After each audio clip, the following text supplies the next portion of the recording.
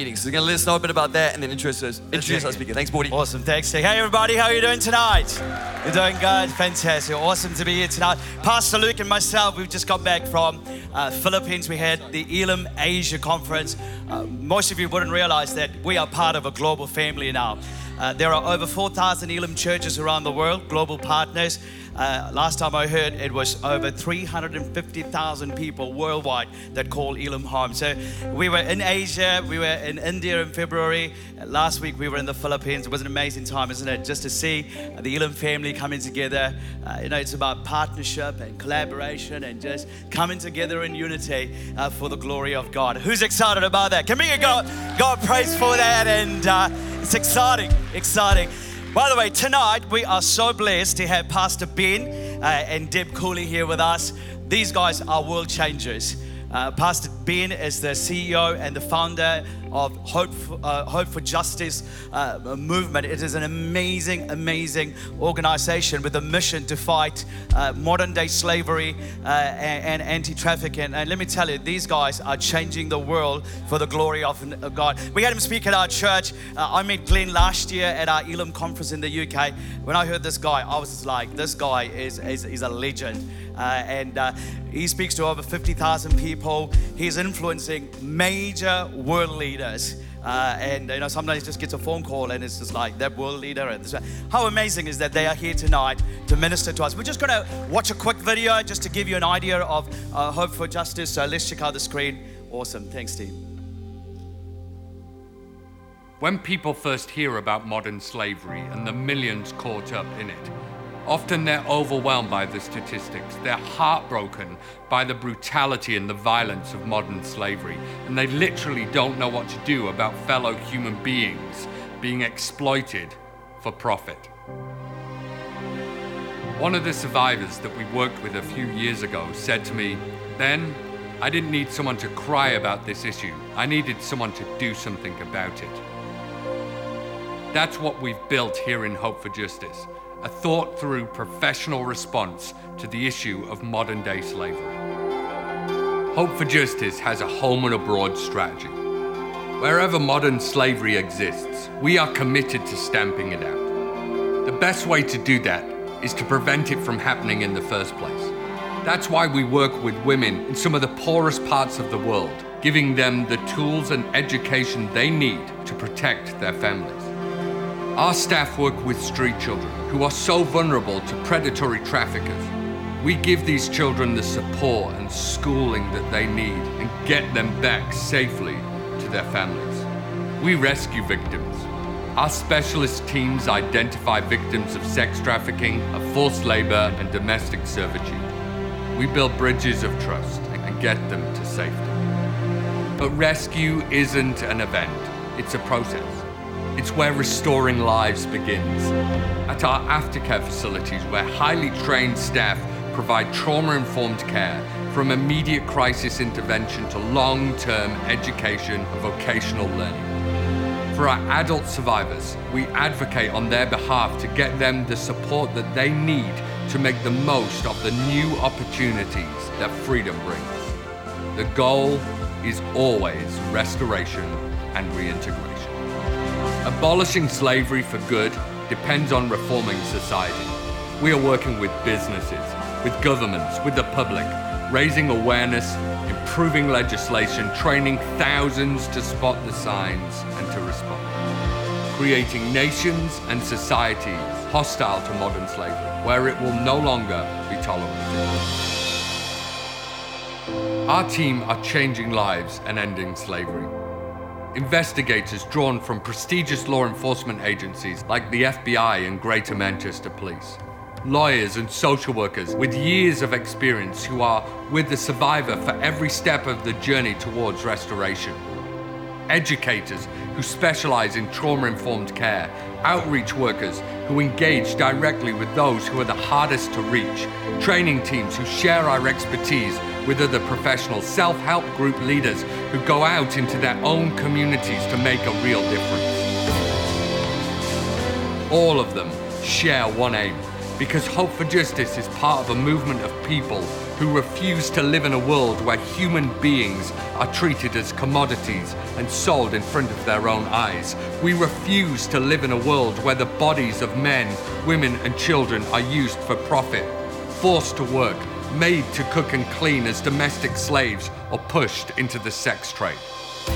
We're creating a world where children are free to be educated, run and play. Parents can provide for their families, that businesses are upstanding in society, that governments protect the poor. When we decide enough is enough, things change. I believe in the power of when we use our voice for things that matter. I believe it echoes out into the darkest places of our communities. I believe it because I've seen it. I've seen the goodness of humanity. I've seen the end of slavery. I saw it in the first girl that we rescued. In my mind, we already live in a world free from slavery. Just history hasn't caught up yet.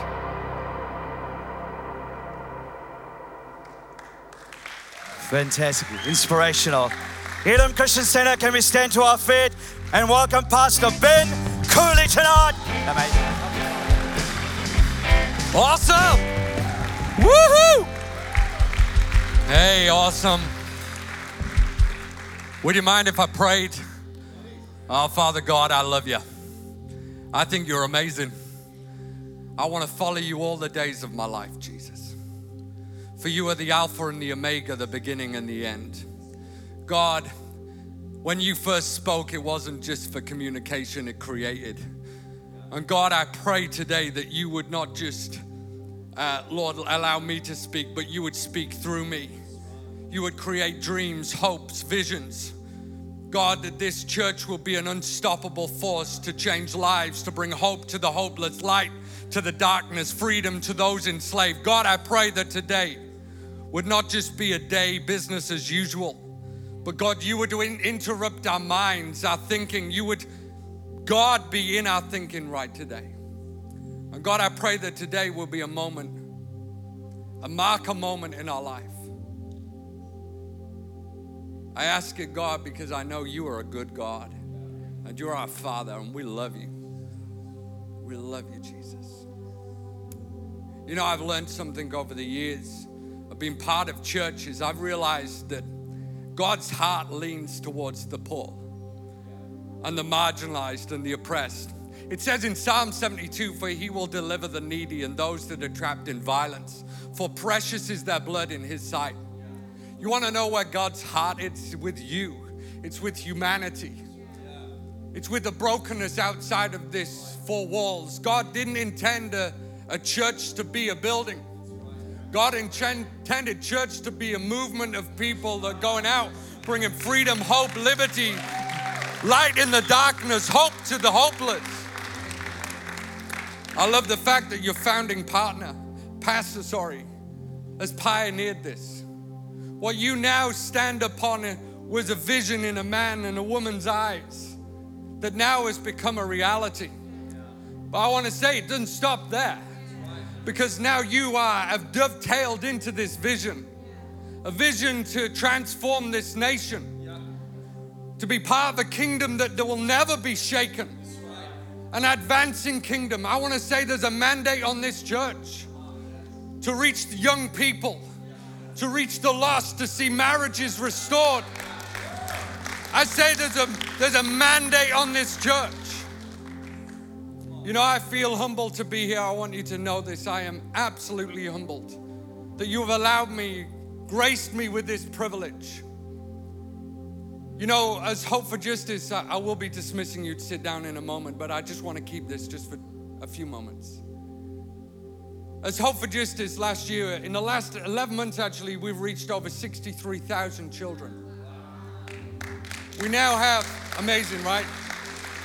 We now have, I started 10 years ago. I heard about the issue of modern day slavery and I was an opera singer. I used to wear tights and makeup and dance around, and I used to do that in operas as well. Sorry, Pastor Luke. I heard about this issue, 27 million people caught in slavery, 1.2 million children a year sold, 2 children every minute. I walked out that building that night and I thought, wow, if that was my daughter, I would do something. And it was the next thought that changed the course of my life. Be careful of your thinking. It starts with the thinking. The Bible says, as a man thinks in his heart, so he is. I walked out that building that night and I thought, you know, it is someone's daughter. I should do something. So I did what any young, passionate 26-year-old would do. I booked the NEC Arena to tell the church about it. And in Birmingham, England, we gathered 5,884 people to our first event. Wow, right? Oh, that's not wow. Let me tell you, wow. Because a crowd doesn't mean anything. Don't aim at a crowd. Don't aim at thousands of people. Don't aim at that. Aim at lives being transformed. Aim at marriages being restored. Aim at that child with the identity crisis, finding a God that loves them. Aim at that. First girl that we ever rescued was sold at the age of 14 years old. She's a white English girl sold into Eastern Europe. Part of my job is I've been to brothels all over the world. I've been into brothels in Cambodia, where I've literally seen like rake seating with girls sat on them. And you as a man, you're not given a name or a number of the girl. No. You're given a pen with a laser sight to point at the girl that you want. Completely stripped of their identity, of their worth. I've been into brothels in Brazil where I've seen literally 50 girls aged between 13 and 16 years old. You walk into the room and they literally jot their eyes down. They say, don't pick me, don't pick me. Well, Sarah was sold into Eastern Europe where literally I've been into these sorts of areas where there's an L-shaped sofa with a girl and there's just one girl and 3 rooms and she literally just walks from room to room. All she's wearing is heels. Sarah was sold into this environment. She eventually got trafficked back to Manchester, England, where I live. And I employ investigators. I have amazing teams, like people that, like ex-chief of police and deputy director of National Crime Agency, the chap that started our American office, headed up nationally and internationally all the FBI efforts on human trafficking, and directly reported through to Barack Obama. Like, we got this intelligence report about this girl and our team went to investigate, and after weeks and weeks of investigation, our team were able to rescue her. And I'll never forget the moment where I sat in front of Sarah and I was there to tell her, we were a small team, I was there to tell her what the next steps were, what we were gonna do. And she didn't say anything. She sat in silence. So I eventually said all I needed to say, so I sat in silence with her. And then she broke the silence with this. I'll never cry about it, you know. I'll never cry about it. You don't know what it feels like to be sold to man after man. You don't know what it feels like to be sold to a millionaire who beats you and he exploits you and he films it all and puts it on the internet. You don't know what it feels like that your mom did this to you. I mean, what do you say to a girl that's been through that? I was like, God, give me a word. I felt God speak to me and say, speak Jeremiah 29 over her, Ben. Sarah, I believe there's a hope for your life. I believe there's a future for your life. I believe what was done to you was wrong and we want to put what was wrong right. We want to put you in a place where you are valued, you are cherished, you are loved. Whatever is in the past, Sarah, the future is greater. And suddenly I feel the presence of God fall in that room like I have never felt the presence of God. And this girl starts weeping, sobbing and sobbing like 1,000 abuses had left her. And she looks up at me directly in my eyes and she says, you can call me Emma. No one's called me Emma since this all began. My friends, In auditoriums like this all over the world, we say, Spirit, come down.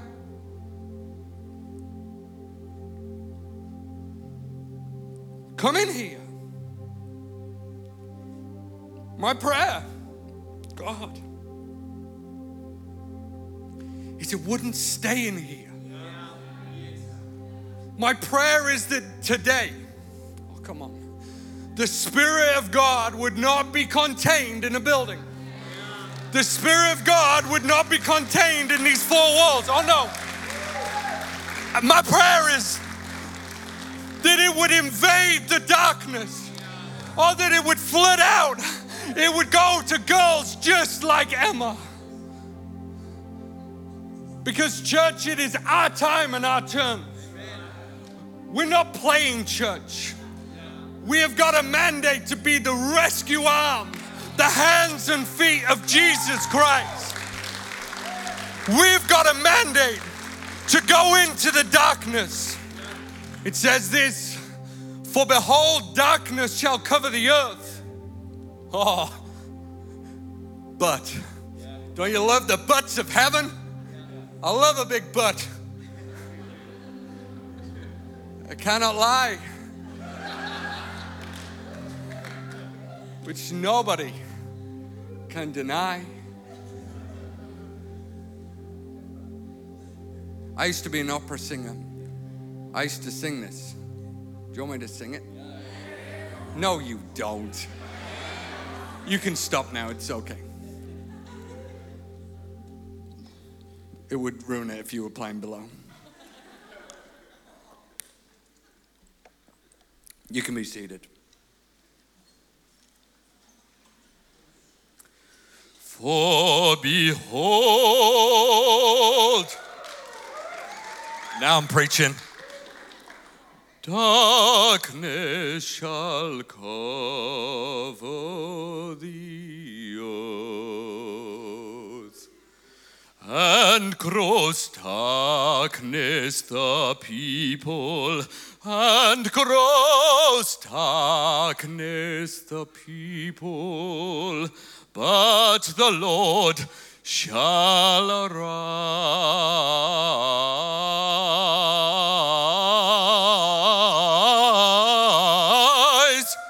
upon you.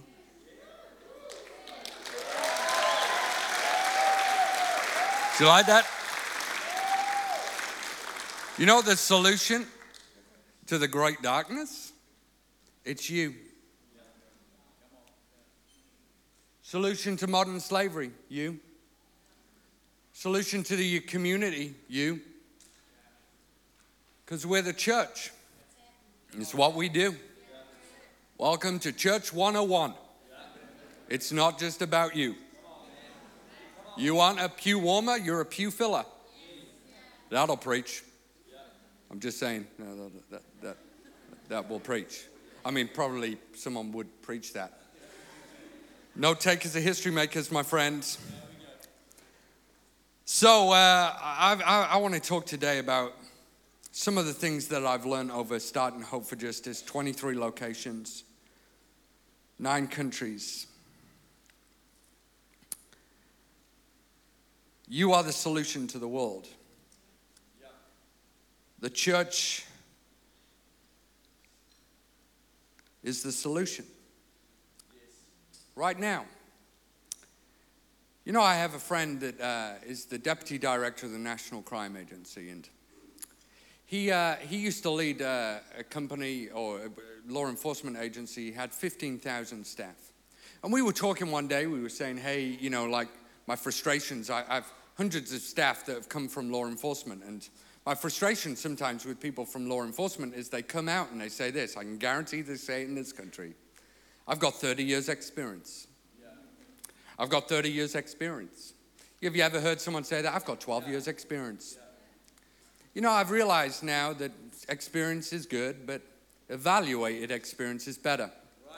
And I've realized from starting Hope for Justice at the age of 26 years old, there's a lot of things that I've learned about developing an organization, developing my life, and kind of deliberately on purpose building Ben Cooley so that Ben Cooley can be the most healthiest version of Ben Cooley. And that's the best thing that you can do, is build the healthiest version of you. And so I just, if you wouldn't mind, I just kind of like have been going through this process, and I started this kind of like thought process of, dear 26-year-old me, what would I say to my younger self?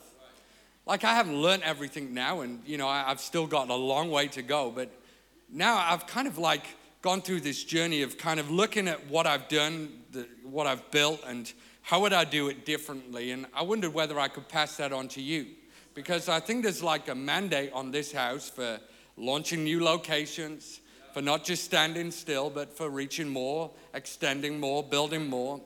And I kind of thought that there's kind of 4 stages that I've learned to go through for every part of the start of and completion of a site, a location, and a vision.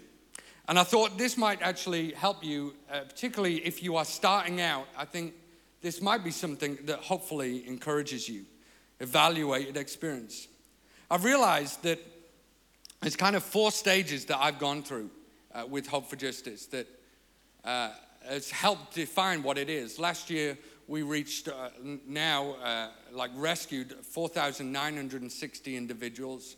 We've rescued children as young as 3 months old, adults up to 58 years old. We've rescued people, like in America a few months ago, we rescued someone held in slavery for 36 years, never left, but now is walking free.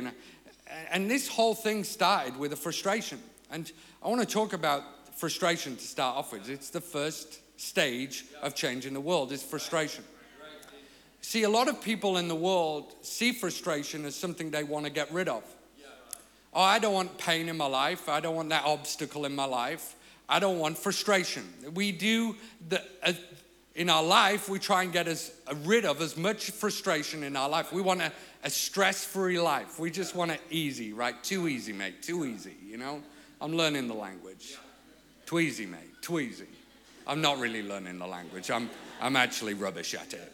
I tried my hardest. I even did a Brian Houston impression this morning.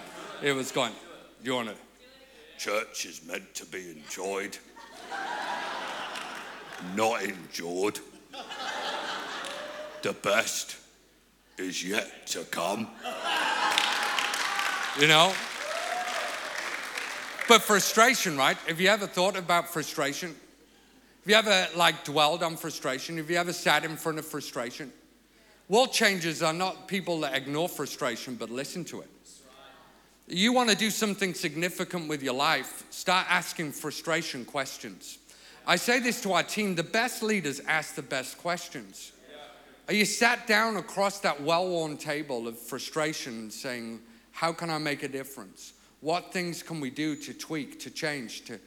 Frustration is one of the greatest gifts that you can have. In fact, I would say this, frustration is the start of vision.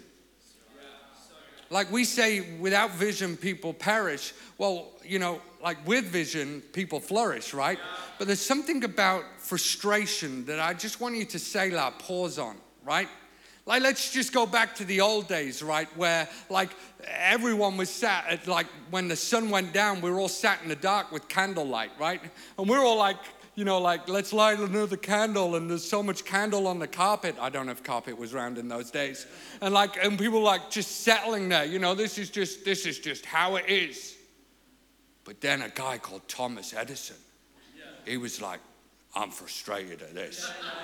I'm not handling this. We need something called a light bulb. He listened. What was the difference? He listened to the frustration. You know, I love this woman called Josephine. You'll love her too when I tell you this story. Josephine was frustrated every night. She was washing her dishes. She was doing the dishes. And she would break them, you know, like I do. Because I wash the dishes every day. And you're washing, and she's so frustrated at the fact that it takes weeks for the plates to come from China back to England. And so she's like, I've got to do something about this. This is frustrating me. And she sat across that well-worn table and she asked frustration questions. Right. You know what she invented? And thank Jesus that she did? The dishwasher. Yeah. I mean, but what frustrations do you have in your life? Oh, for a church that listens to frustrations. That's going, what's going on in our community? Like, why is the schooling like this? Hey, why are children acting like this? How come parenting, how can we help people with their parenting? How can we help people? Frustrations. It's the same thing as what we did with modern slavery. I sat across that table and asked my old friend Frustration, I want to see this change. First phrase is frustration. Second phrase is intention. A lot of people get frustrated, right? And a lot of people in buildings like this, they go like this, I'm going to do something about it. I'm going to do something. I'm going to move into the next phase. I'm going to do it, Boyd. I'm going to do it. They step into intention. And they walk out and they go, hey, I'm going to do something about that. And they go, yeah. Now, intention's awesome, right? Intention's great because a lot of people just settle, right? And they're like, I'm just happy with being frustrated, get rid of it. But those people that step up and step out, I applaud you right now. Go on. Intention's awesome. If you're walking out this and you're going to go, I'm going to end slavery. If you're walking out here, I want to be a location pastor. If you're walking out here going, I'm going to volunteer, I'm going to get involved. Good on you. But don't camp there. You see, intention is an active state of climbing. It's not a campsite. I know that Boyd's done a message called Quitters, Campers, Climbers. And you know, there's the whole ethos of that, of going, like people in every part of your organization. I have now over 400 staff. I can tell you now, there are quitters on my team. They're like, I'm done. Ben keeps on telling us we're going higher, further, farther. I'm not doing it anymore. I'm going. I'm checking out here. I'm just going to go and play keyboard. No, I do play keyboard. I wasn't. Hey, I'm going to need you at the end because we can't land a message without you. You are amazing. You're the reason why I'm good at the end, okay? I'm awesome. I should have picked. Anyway, it's awkward now. Thank you, Jesus. Amen. There's always quitters. And then there's campers. People that settle. They go, oh, this far and no further. But it's those that actually are the climbers that you lead to, right? Like those are the people who walk out here and go like this, I'm going to change it. I'm going to do it. We're going to rescue every single one. Lead to them. Steve, lead to them. Because they're the people that are going to build, they're going to grow. You can spend most of your time camping, intention. We either live by intentions or die by default. So I applaud anyone that has great intentions. But here's the thing. Here's one of the most important phases in innovation. Let me say, Dr. Albert says this, innovation is seeing what everyone else has seen, but thinking what no one has thought. Don't just do what you've always done because you'll get what you've always got. The reality is you need to be constantly in these phases as you are a world changer. You need to be constantly frustrated because if you're not frustrated, then you aren't changing nothing. You've settled, you're comfortable. Hey, God didn't give us comfort, right? God give us this mandate to go into the world and be his hands and feet. It's not about being comfortable. That's not the goal. You've got to be frustrated. You've got to have intention, but then you've got to think smart. Let me tell you, I grew up when I was 14 years old, like we used to buy DVDs, like buy or VHSs. You don't even know what I'm preaching about right now, a lot of you over there. You don't even know. You had to like fast forward and rewind and you couldn't find it. There was no like tracking. It was awful. And we used to go to the store and we used to buy those things, didn't we? We used to buy them and then there was this store in England, right? We used to buy it and then there was this store called Blockbusters. Did you get Blockbusters over here? And like they were like going like this, hey, you don't need to just buy it. You can rent it. I was like, are you kidding me? I said to my dad, we could steal this. And then I was like, but I was just testing you, Dad. I know you're an elder of a church, and I too am moral-minded, like you, Papa.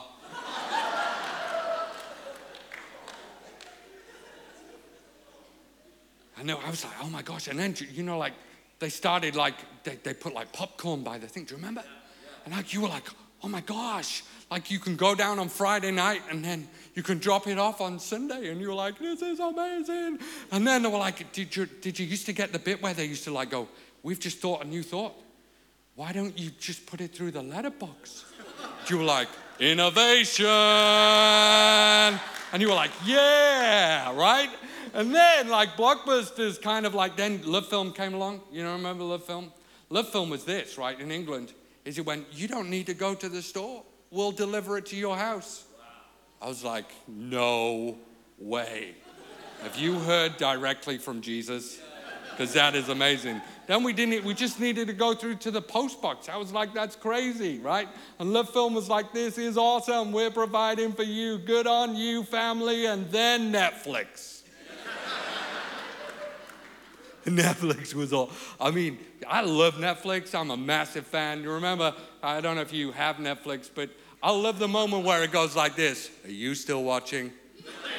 You know what I'm talking about. Now I'm preaching. There's somebody in here right now. Stop it. Build the head. I've never seen that. It's just my friend has told me about it. I am praying all of the time. You are a... Look at this, right?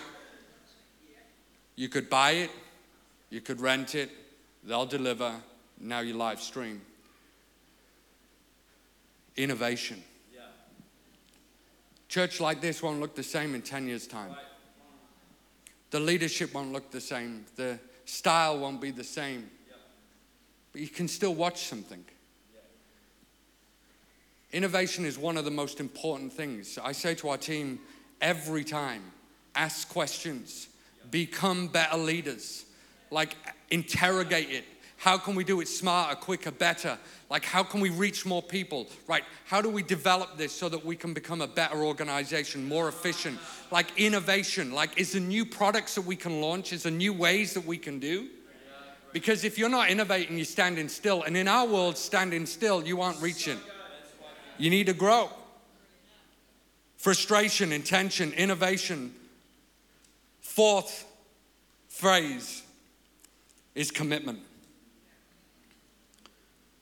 One of my favorite leadership quotes is this, is we don't need people of spasms of passion, but long obedience in the same direction.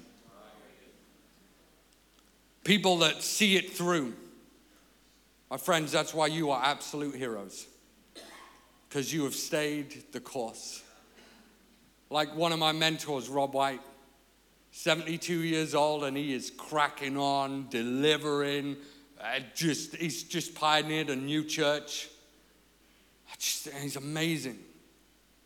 The smallest deed is better than the grandest intention.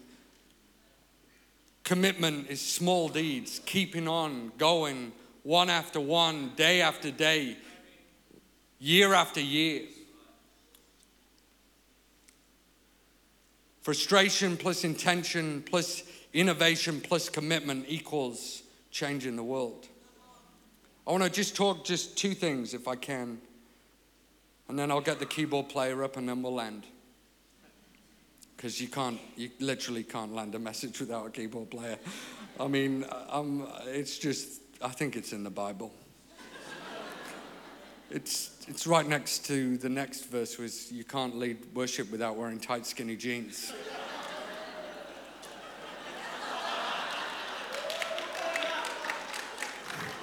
Is that right, Dan? Is that right? Is that in the Bible? I thought so.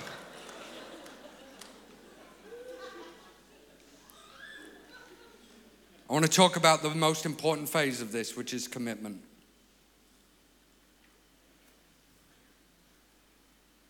The harvest is plentiful, the Bible tells us, but the workers are few. So many people start, so many people develop, but how many people see it through? That's what counts. It's not how you start your journey, it's how you finish it that counts. So how do we stay part of that few? The people that keep on going, the people that never give up. When darkness comes into our life, that we keep on going. How do we keep on become that light, that hope that Jesus has asked us to be? How do we keep on rescuing victims through the thick and the thin, through the shadows and the darkness and the heights and the lows? how do we keep on going? And I've realized there's two things that I've put into place into my life and into our ministry that's helped me stay committed. Number one is this, is that I am absolutely sold on the vision and the people and the place in it, and people's place in it. You've got to know the vision and you've got to know your place in it. You've got to know the vision and know the place. Now, I just want to focus on the second part, the place in it. I go to a church called Audacious Church. My senior pastor is Glenn Barrett. He's now, can I just brag on him for one moment, has just become the head of AOG for the UK, which I'm just absolutely thrilled. We're in our life group together. You can applaud him. Yeah, you can do that. Do you know what that kind of clap was? We call that a golf clap. Well done. I'm so very proud of you. Honestly, the Queen would be thrilled. You got to know the vision and know your place in it. You know, when you come to my church, it's similar to this, right? I can just act it out without me. But like someone attends the church and they're driving in and they've never been to church and there's someone at the car park that's gone like this. Hey, how you doing? We're so excited to see you. You know the guy, right? We're so excited to see you. Welcome to church. And the guy's going, I've never been to a church like this. This is like they're telling me where to park. These guys are crazy. I mean, look at them, And then in Manchester, it's raining. So when they get out the car, there's someone that's like there with an umbrella and they're holding it and they go, welcome to church. We're so excited to see you. It's going, oh, actually, this is quite nice. I mean, I straightened my hair this morning, as all metro men do, don't they, Dan? With your tight, skinny jeans.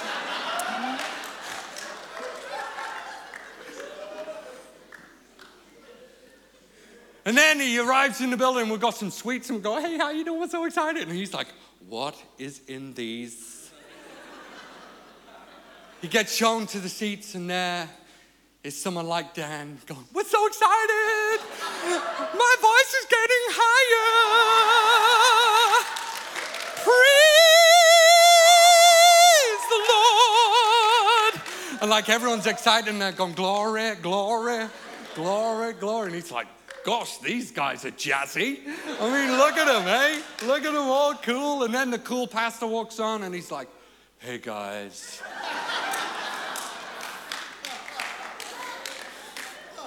I've just done 7 hours in the gym.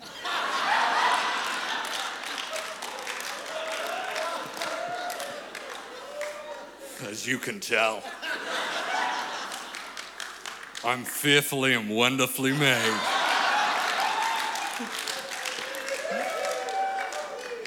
And sculpted as well. And this guy's gone, wow, everyone's like really excited, and the keyboard player's there, he does the preach, and he's like, God loves you, God is for you, God cares about you. And this guy, he's in church and he's going, I thought God was against me. Are you kidding me that God is for me? He loves me? That whatever is in the past, he believes I have a future? Are you kidding me? And then the pastor, he gets the keyboard player out, because we all know it's an eternal principle now. You cannot land a message without that guy. And he's getting up already.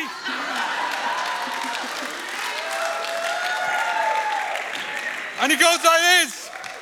He goes, hey, I'm going to ask you to come to follow God. And he goes, actually, yeah, I want to do that. I need God in my life.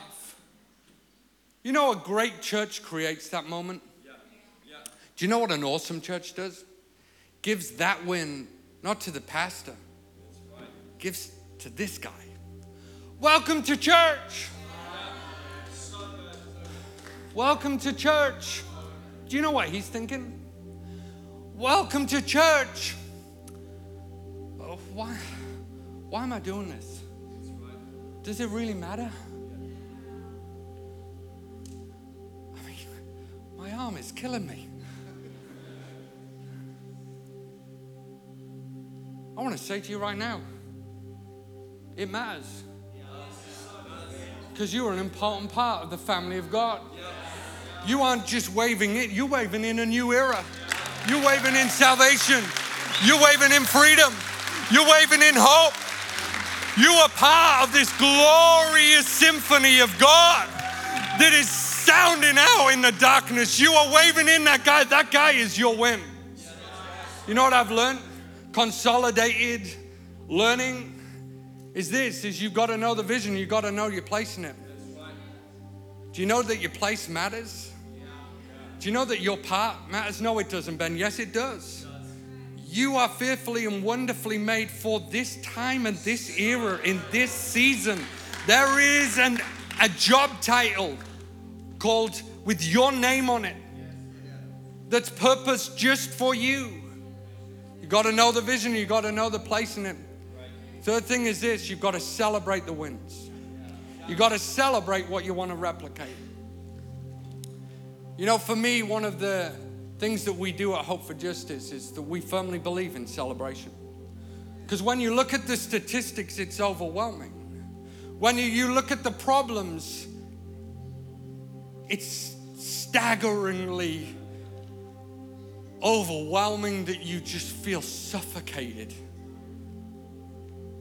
When you meet men and women that exploit our fellow human beings, when you meet children 1 year old that we did just a few weeks ago in our program that was held in commercial and sexual exploitation, it's just darkness. So you got to celebrate the wins.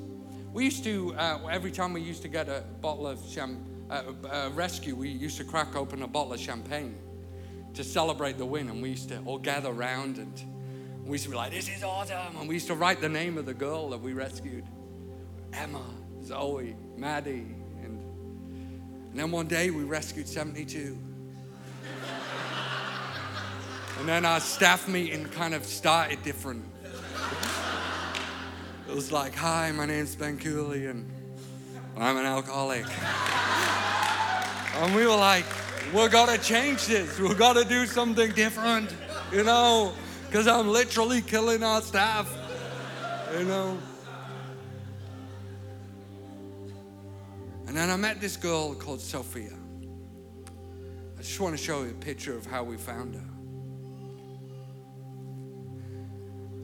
In chains, padlocked.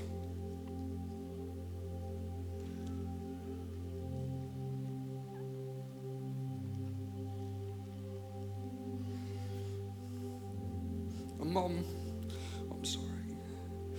Her mom used to sell her at night to men. And then she realized that she could make more money by selling her in the daytime into forced labor. And we took that padlock off. Sorry.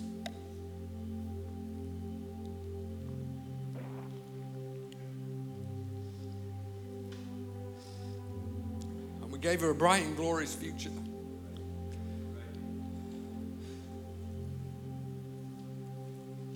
Sorry, I don't normally do this.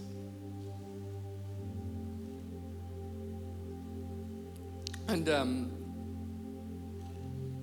this is what she looks like now.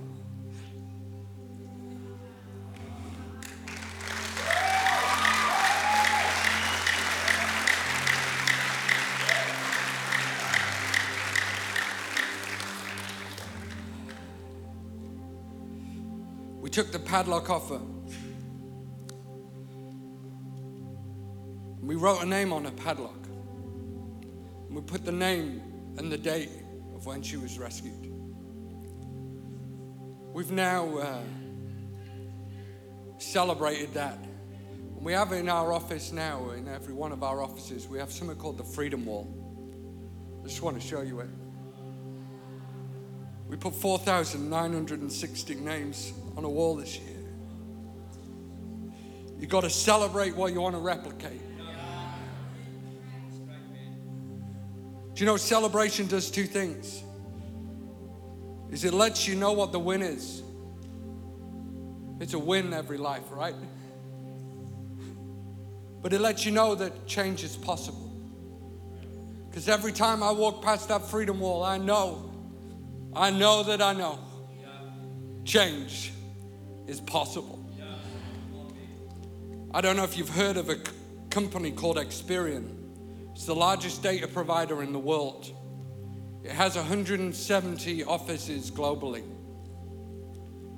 They have been so captivated by this. When you walk into the headquarters, you don't see Experian's logo first. You see the Freedom Wall. They are now putting it in 170 of their nations, of their offices, because they want to celebrate with us. The freedom is worth the fight. The justice is non-negotiable. You've got to be committed to frustration. You've got to go through a stage of intention, and you've got to innovate, constantly innovate. But you've got to be committed. Be great orators of the vision and people's place in it. Value every stage, every person, from the receptionist through to the CEO. We all matter. But you've got to celebrate what you want to replicate. I finish with this. And then if you don't mind, can I play a video? Is that all right? Do we have time? A girl, she came up to me.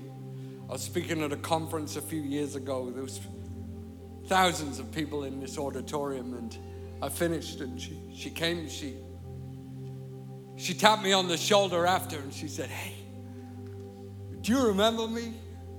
I said, "Yeah, I remember you."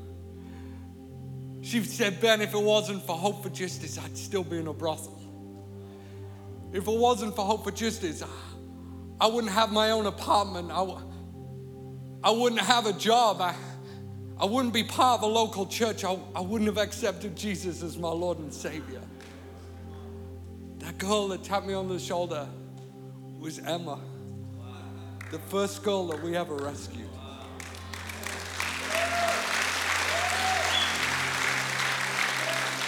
For behold, darkness shall cover the earth, but the Lord shall rise upon you.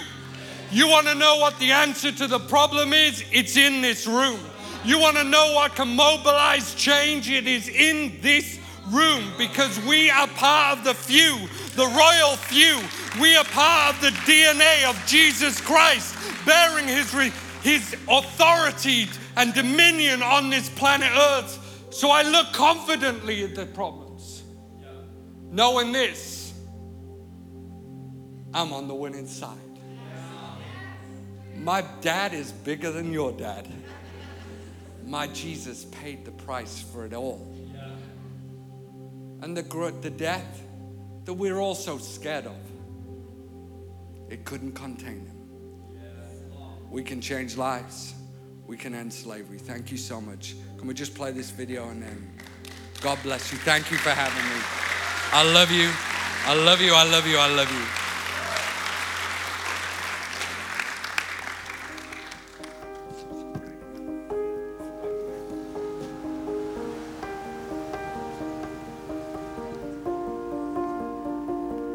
Marie grew up in Kandal province here in Cambodia. She lived in abject poverty. At the age of 10 years old, her mom and dad decided to move to Phnom Penh for a better life, a better future. She worked in a cafe and then went on to sell phones. And then she got this opportunity, but she was tricked. Marie was taken to a place just like this. She thought she was there for a legitimate job. She went into the room, but the man tried to abuse her.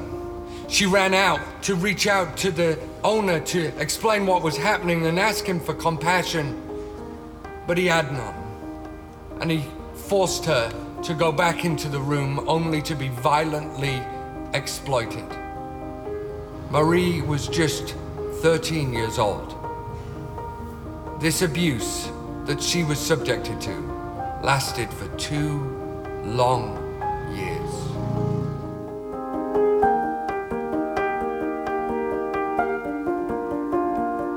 So when Marie comes to our program, she doesn't want to stay. She doesn't trust anyone. It's just like staring. And if people come close to her, she's just like yelling. Like, "I don't want you guys, go away from me, get me out." And she also stressed that she gotta kill herself. ពេលដំបូងហ្នឹងជាប្រភេទមនុស្សដែលដូចថាដូចអត់មានអារម្មណ៍នៅក្នុងខ្លួនទេដូចមនុស្សម្នាក់ដែលដូចមនុស្សគេហៅមួយម៉ាត់ថាដូចមនុស្សឈួត Yeah, because you were carrying a lot of pain. ចា Yes. And did we help with that pain? យើងបានជួយបងអូននេះតើតើនឹងបញ្ហាឈឺចាប់ហ្នឹង បានជួយ Yes. Did it feel safe here? វាមានសុវត្ថិភាពច្រើនប៉ុន្តែគាត់ថាដូចនិយាយចឹងពេលដែលរស់នៅក្នុងហ្នឹងពេលយប់ខ្លះយើងគេងចឹងទៅមានអារម្មណ៍ថានឹកអ្នកផ្ទះជាពិសេស The message that we say to Mary, that sister, you are safe right now, and we here with you. We're not gonna let you go back to that hardship situations again that you experienced in the last couple of years. We're gonna hold your hand and walk across the journey of restoration. You are being protected, and you can walk to reach your dreams. It's thanks to Guardians, people just like you, that for the next 2 years, Marie was nurtured in a safe place, given education and therapy. I'm thrilled to say she is now graduated from our program and is pursuing her dreams in life. So when I see the girl graduated from the Hope for Justice program, my heart is full of joy. And the message that I want to speak out to her and to all the teams at Hope for Justice is like, this girl made it. Like, you got it. មានតែមោទនភាពខ្លួនឯងពេកក៏ពិបាកប៉ុន្តែគាត់ថាថ្ងៃនេះខ្ញុំធ្វើការនៅក្នុងហាងមួយគាត់ថាអត់ដែលនឹកស្មានថាខ្លួនឯងមានមកដល់ចំណុចហ្នឹងគាត់ថាអនាគតរបស់ខ្ញុំគិតថាវានឹងល្អទៅថ្ងៃអនាគតទៅមុខទៀត What she has had to walk through in her life is just unspeakable. She has given her all to beat the darkness in her past, and she is a beacon of light. And I'm just overwhelmed today. I'm overwhelmed by the fact that that girl is laughing. That girl went back to see the girls in our program, and she said, "Don't give up." She said, "I know what you're walking through." I mean, you know, what a role model for us all. And I just want to thank you. You've played a massive part in her life change, and you are a hero to her, and she is a hero to me. Thank you. Today, we're inviting you to become a guardian, because there are literally millions more girls just like Mary. A guardian stands up for the Marys of this world. A guardian rescues them. A guardian restores their dreams. A guardian reforms society to end slavery forever. Become a guardian today and change the life of a girl just like Mary.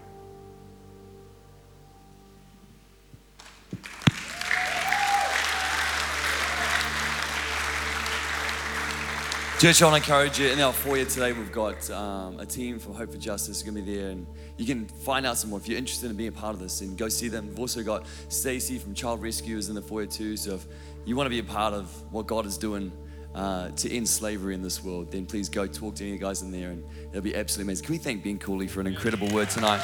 So good to have you with us, man. Church, we're going to